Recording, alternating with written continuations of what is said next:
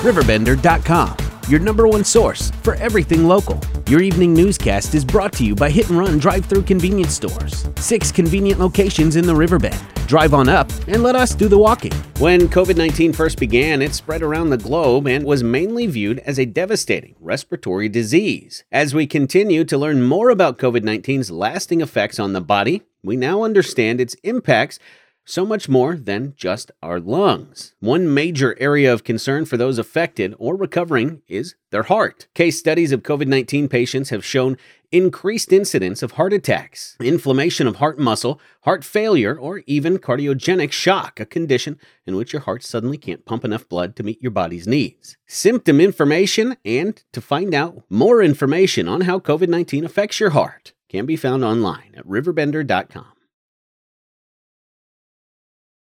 In an esports competition facilitating both good-natured rivalry and friendly camaraderie, the Southern Illinois University Edwardsville Cougars hosted the Southern Illinois University Carbondale Salukis for the SIU Showdown on Saturday, November 6th at the SIUE Esports Arena. The Cougars swept the competition, earning bragging rights in all 5 matches. President of the club, Ben Wilkie, said, "I wanted to host this event to not only showcase our esports program, but also to help out Carbondale's esports. I wanted to showcase the talents that both schools have within their programs. The students work hard for what they do, and I hope this event showed off both schools to the viewers watching."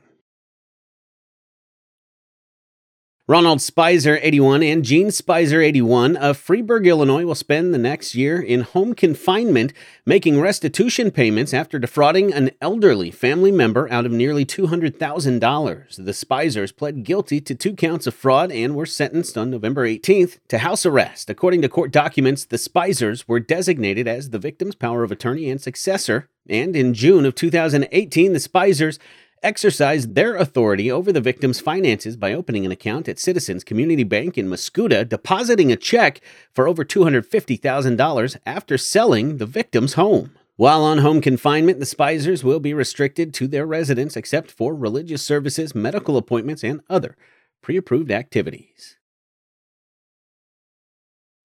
United Way's annual Community Christmas campaign has kicked off in the Riverbend area, helping local people and families alike. Community members can participate by dropping off items at one of dozens of local businesses, churches, nonprofits, hosting collection boxes, or by making a monetary donation at helpingpeople.org/communitychristmas. All proceeds will be used to purchase needed items and distributed by 12 nonprofits serving people throughout Madison County and the surrounding areas. This newscast was made possible by Hit and Run drive-through convenience stores. 6 convenient locations in the Riverbend. Drive on up and let us do the walking. Riverbender.com, your number one source for everything local.